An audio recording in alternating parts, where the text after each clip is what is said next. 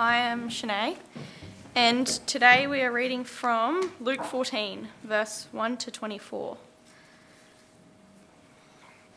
Luke 14, verse 1 to 24. One Sabbath, when Jesus went to eat in the house of a prominent Pharisee, he was being carefully watched. There in front of him was a man suffering from abnormal swelling of his body. Jesus asked the Pharisee and experts in the law, "Is it lawful to heal the Sabbath or not?" But they remained silent. So taking hold of the man, he healed him and sent him on his way. Then he asked them, "If one of you has a child or an ox that falls into a well on Sabbath day, will you not immediately pull it out?" And then they had nothing to say. When he noticed how the guests picked the place of honour at the table, he told them this parable. When someone invites you to a wedding feast, do not take place of honour for a person more distinguished than you may have been invited. If so, the host who invites both of you will come and say to you, "Give this person your seat." Then, humiliated, you will have to take the least important place. But when you are invited, take the lowest place, so that when your host comes, he will say, "Friend, move up to a better place."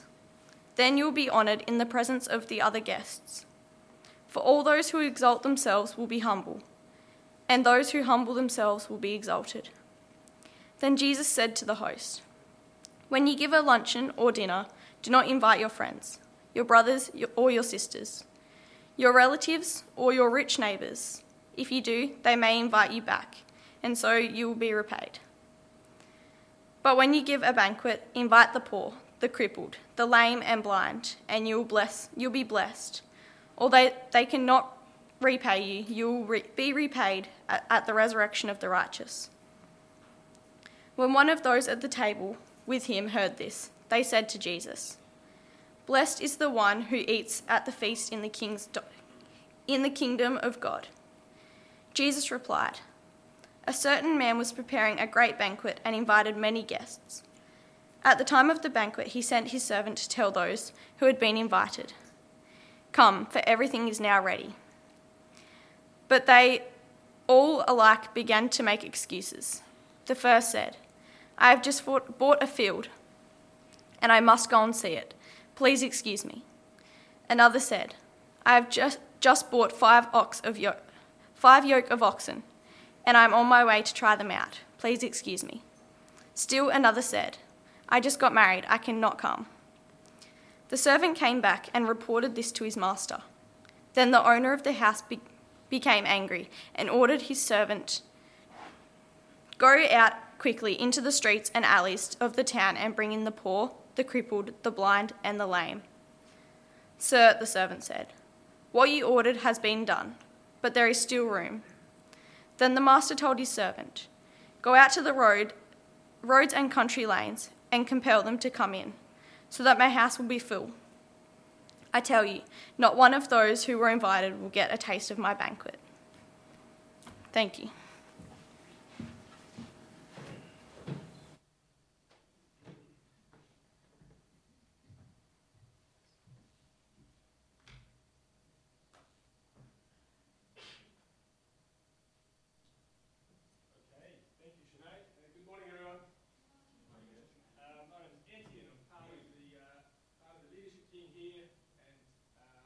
Yes, welcome to you. If you're new to church, if you're new to this church, maybe on Zoom or physically, let me just cue you in. We're in a sermon series that we are calling, well, we're not calling it anything. It's called A Meal with Jesus, based on a book, this book that is called A Meal with Jesus, written by a man named Tim Chester. Well, Tim Chester tells us, and I don't know how much you know about Jesus, but if you look at his life as it's shown to us throughout the Bible, Jesus came to establish a world that will work the way that God wants it to work. It's beginning now, but it won't really be full and complete until the end of time when Jesus returns, and in full, the world will work as God wants it to work.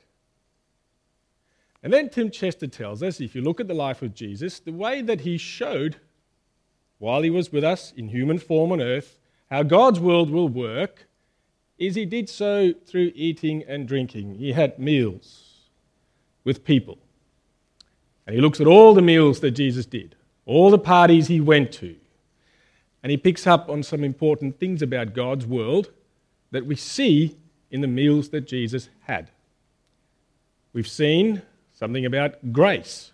We've seen something about community. We've seen something about hope. And as Mike said to us this morning, in today's meal, we're going to see something about mission. This meal that Shanae read to us about is going to illustrate that to us. There's some overlap in these themes, and I'm not going to say everything that is to be said about this passage that Shanae read today. I'm just going to summarise the chapter in the book for us, really, and apply it to our lives as we live it here. Just before I kick in, one last thing. I'm going to have a question for you, and maybe, Ben, if you can kick me just one slide back.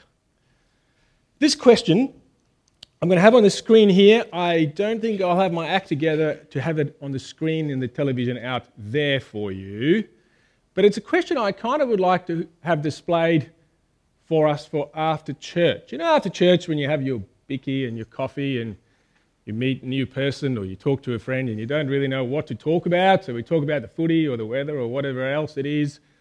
Why not talk a little bit more about maybe what God is showing you today about your life, about himself? And I want to pop this question up here. I'll pop it in your minds now. Eventually, in weeks to come, we'll have it on the screen out there. Just ask to the person who you might be talking to, what do you think God is showing you today? What from what we heard here, do you think God might be revealing to you for the first time? Whether you know God or not, whether you've walked with him for a long time or not. Talk about it. Talk about what you don't understand. Talk about what is unclear. Talk about... Actually, don't talk about the guy up the front. There's too many faults that you can explore in that conversation. But talk about it. You know, we're really here to grow each other very much and do that for each other. I ask you and I encourage you. So the question will be up here and it will be out there as well. All right. We'll jump into this passage that Shanae read to us. I'm going to jump straight into verse 12. I'm going to skip over this first. Here's what verse 12 said. Jesus said to his host, which was a rich religious man. He's having a meal at a rich religious man's house. And at one point he says to this rich religious man this. He says in verse 12, when you give a lunch or a dinner, don't invite your friends, your brothers or sisters, your relatives, or your rich neighbours.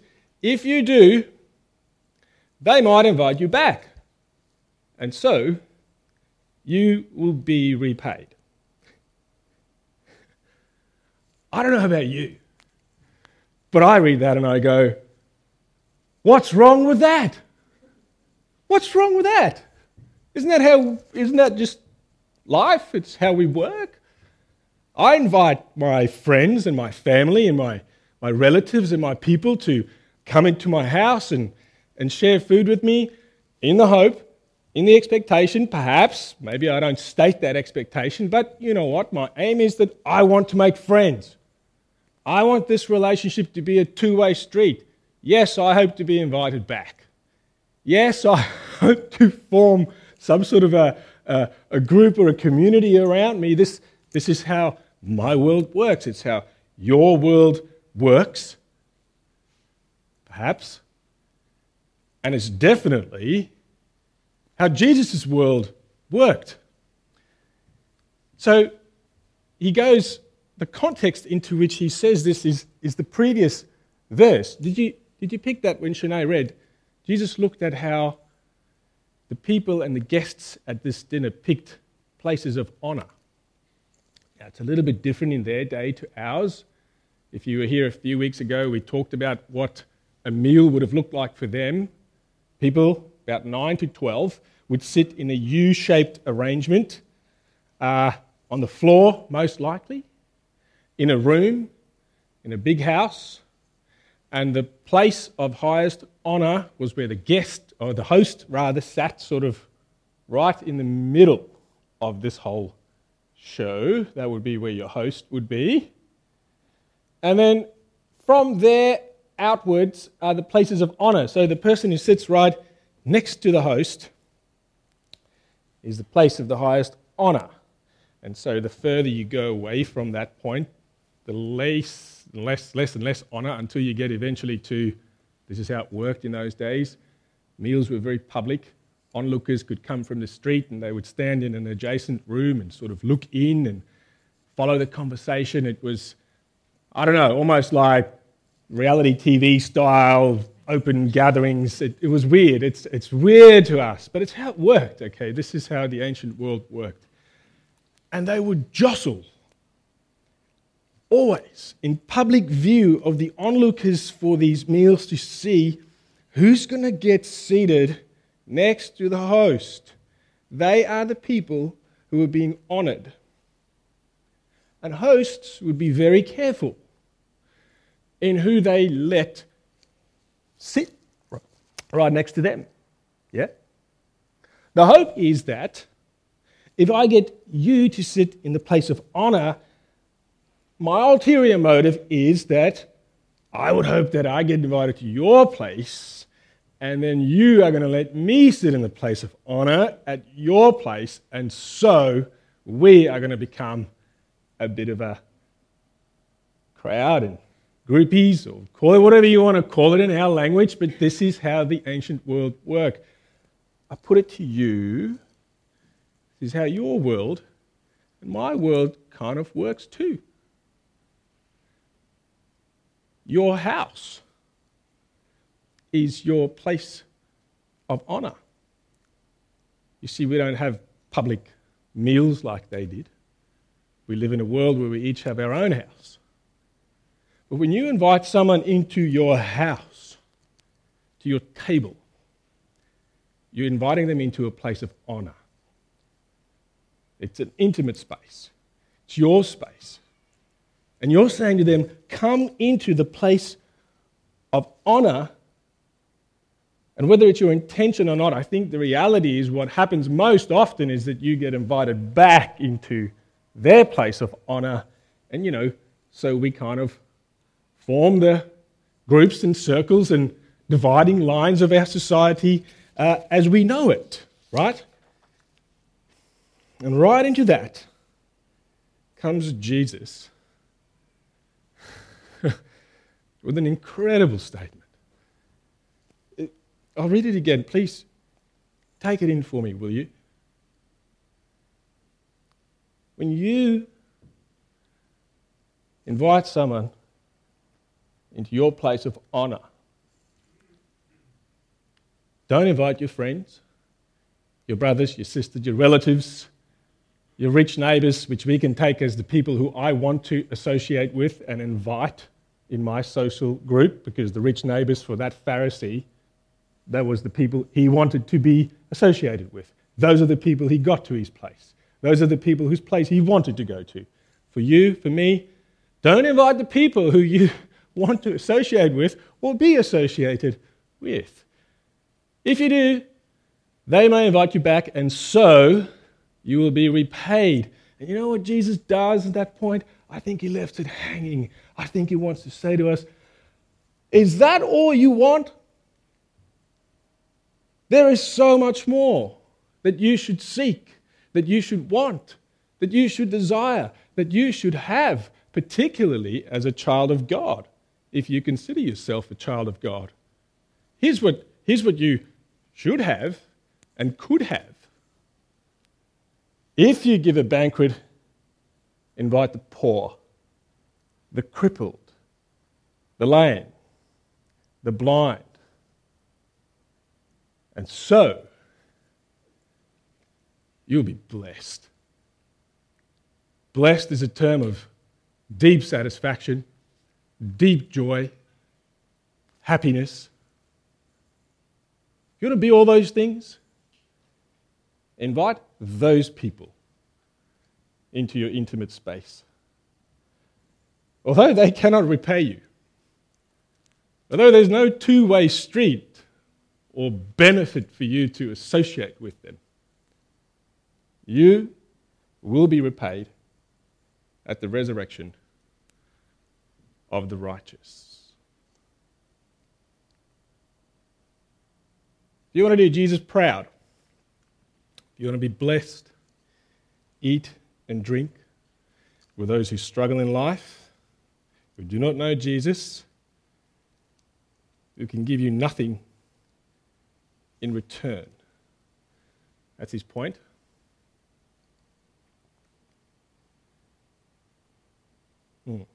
I hear two objections from myself, first of all, and maybe from you. Can I echo them and you tell me whether that's what you think?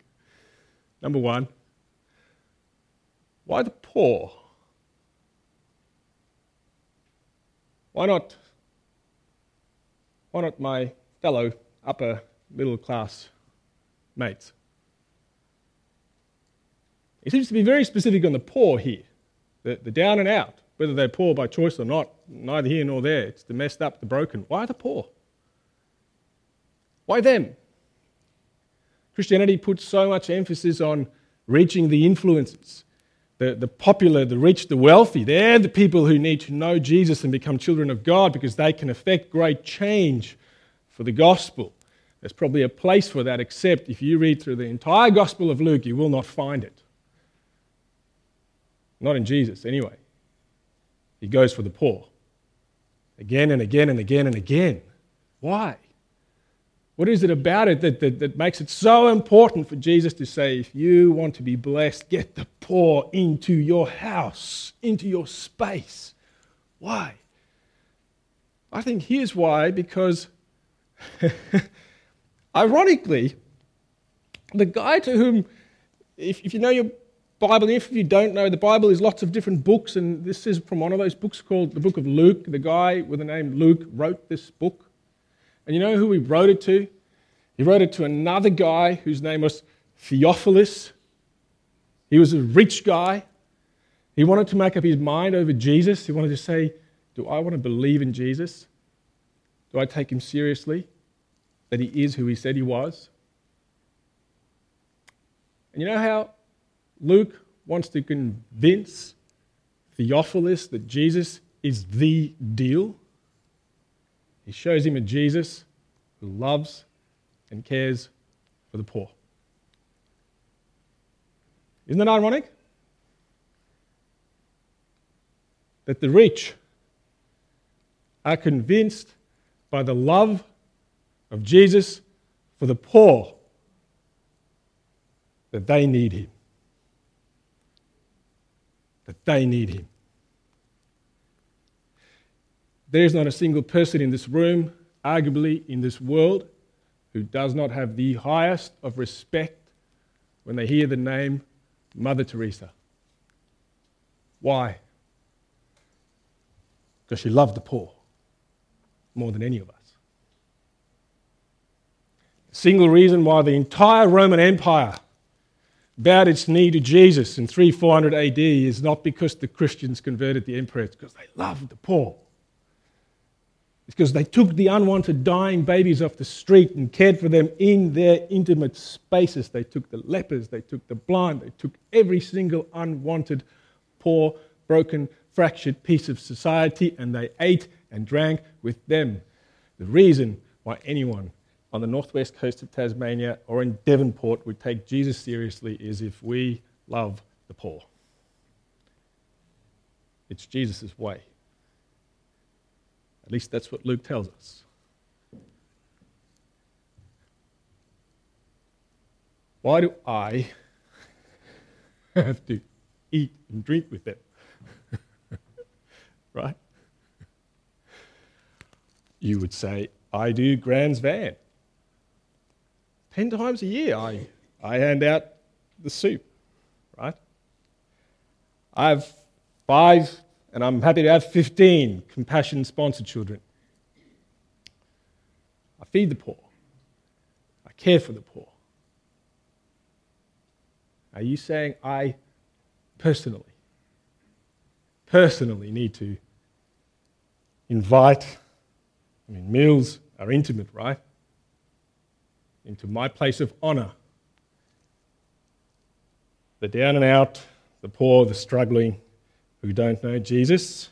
Is it not enough that I give substantial amounts of my money, substantial amounts of my time in serving? Surely that qualifies. Surely that sends me and sets me up okay. Is it not enough? No, it's not. It's not. You're called to do all the other things, but you're called to follow Christ personally into a broken and a hurting world. You are being filled with His Spirit to become personally like Him who personally came into your life to personally reach out to you. It's the call of Christ, right? To you, to me. Writing a check keeps the poor at a distance. Jesus was the friend of sinners. In fact, here's what Tim Chester writes. It's a very powerful quote. If we think that we are enacting grace if we provide for the poor, we are enacting grace if we provide for the poor, but we're only halfway there. We've missed the social dynamics. What we communicate when we just give money is that we're able, you're unable. I can do something for you, you can do nothing for me. I'm superior to you. We cloak our superiority in compassion, but superiority cloaked in compassion is patronizing. Think how different the dynamic is when we sit and eat with someone. We meet as equals. We share together. We affirm one another. We enjoy one another. If you are from a background of poverty, you know what this guy is talking about, right? You know the world of difference between someone chucking stuff at you and someone coming and say, I want to be with you, and I want you to be with me in my intimate space. Those two things are not the same. And Jesus is saying to his children, be like me. This is salt. This is light. You are called, invited to be a personal Christian. Means a little Christ, if you don't know even where we got the term from. Be like me is the call of Jesus. That's the first point. It's the biggest and the longest one, so you're doing well.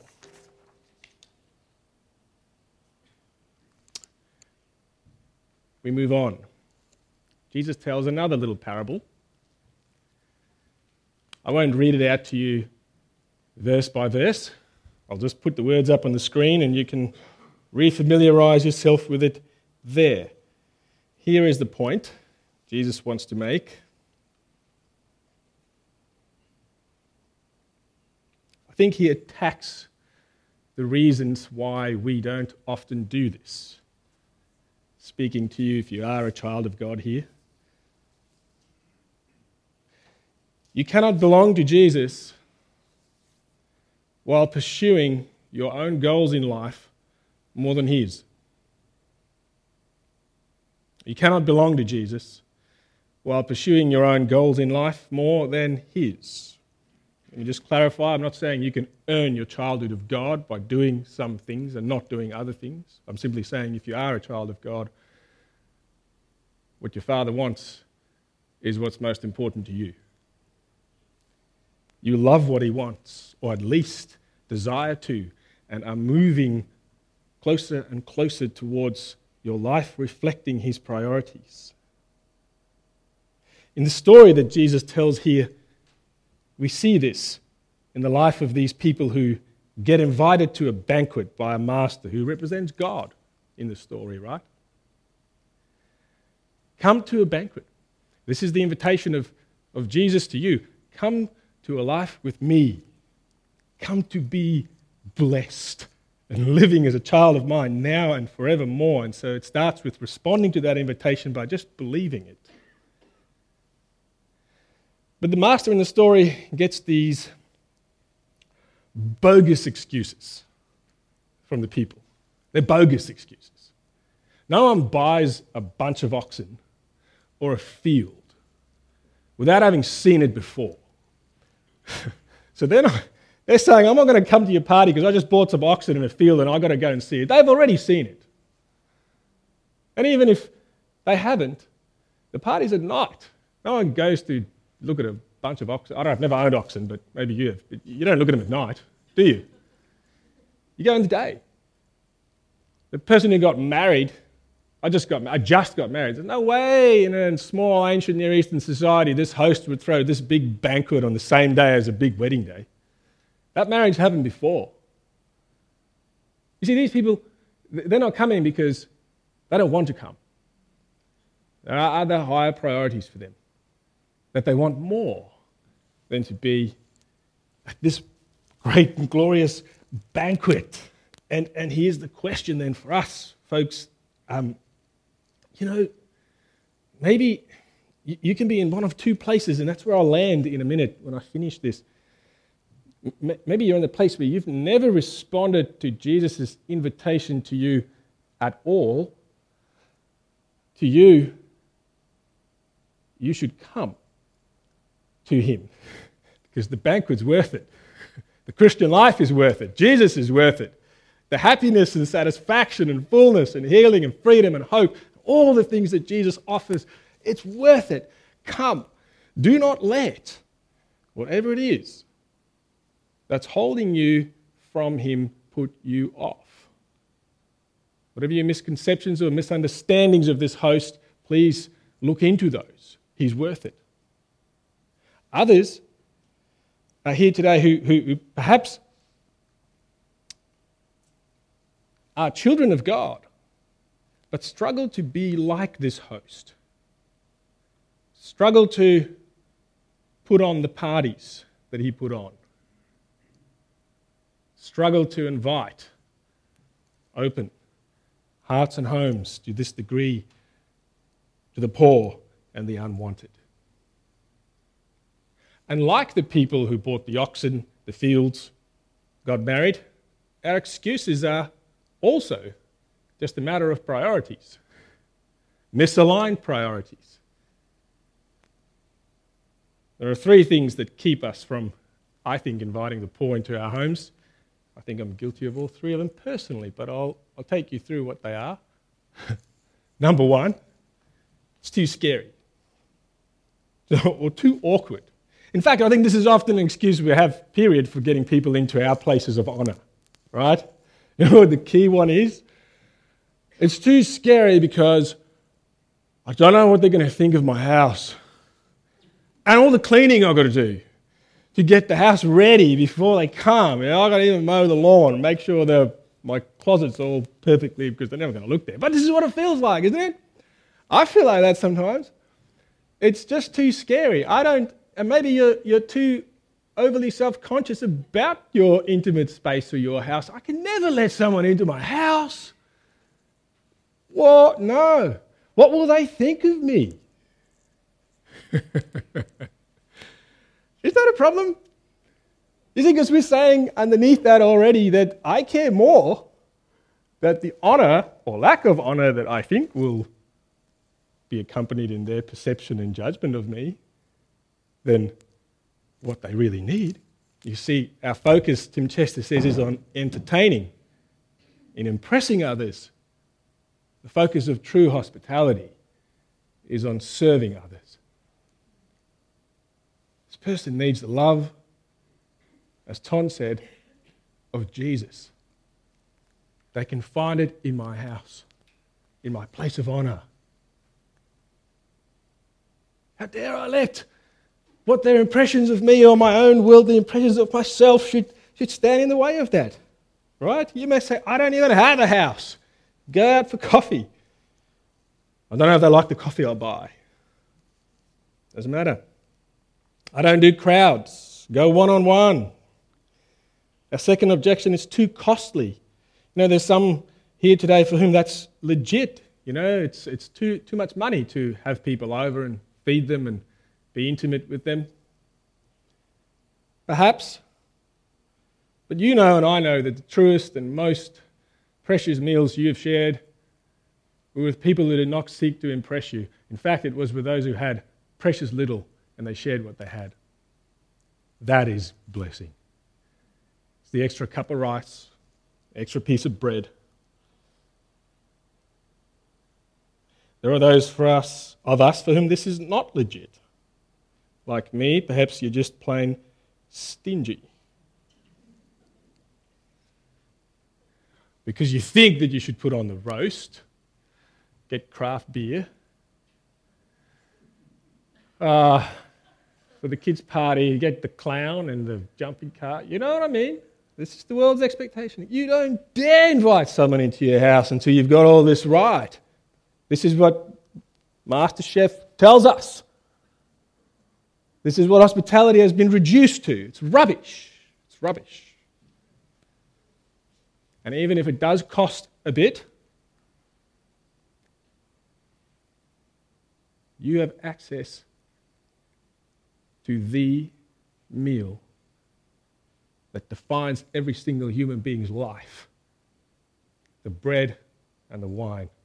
And you know what that cost. You know what it cost. How dare I say, I will not bear the cost. Of course I'll bear the cost. I should. I'm too busy. It's the last one before I wrap up. There's again some of those who would say, I'm very busy. It's legit. Can I invite you, as I've encouraged myself to invite someone for an existing ordinary meal in your house? You don't have to put the extra Saturday out. Take the Wednesday night, take the Tuesday night. Feed them what you feed your kids. Ordinary meal. Doesn't have to be extra. We often resist this because we don't want to. We think that it's all the work. I've got to do all the dishes afterwards, the work and the cleanup, right? I don't even have a dishwasher at home. That's why I never invite you. It's too much work. Many would offer to help, and we'd say, no, you don't help. No. Let them help. Do this together. True community. True fellowship, true love, true intimacy, right? This is a place of honour. Our refusal to help and our misaligned priorities to impress often makes us go at the end of the day, too hard. Then there are others for whom the too busy excuse is not legit. Just plain lazy and just can't be bothered. Not generous with our time. Or perhaps our priorities are misaligned. We're making ourselves too busy with things that are less worthy, less important, less honourable. Right? Friends, I'm hoping I could show you that all of these, while not buying oxen, fields, or getting married, but each of these really, when we think deep down, ultimately, each of these excuses is either because we believe a lie of Satan about true hospitality in our culture, or there are just other things that we want more, that are more important to us. I don't think we should add anything to our busy schedules, but could we think what we could change? What we could change to create space. I'm not saying that this should happen every other day in our lives, but what if I could have 2 meals a year with someone who needs Jesus, who's down and out? Maybe 1 a year is a good start. Right? It's that small. And we grow in the grace and wonder of God. So with that, let me wrap up. I've already said this last point. I don't have to make it again. You're going to ask yourself, is it worth to do all of this? Point number 3, yes. It's worth it. Because the starting point is that you are a poor, crippled, lame, and blind person who've been invited personally by Jesus to the meal of the ages, and you are there.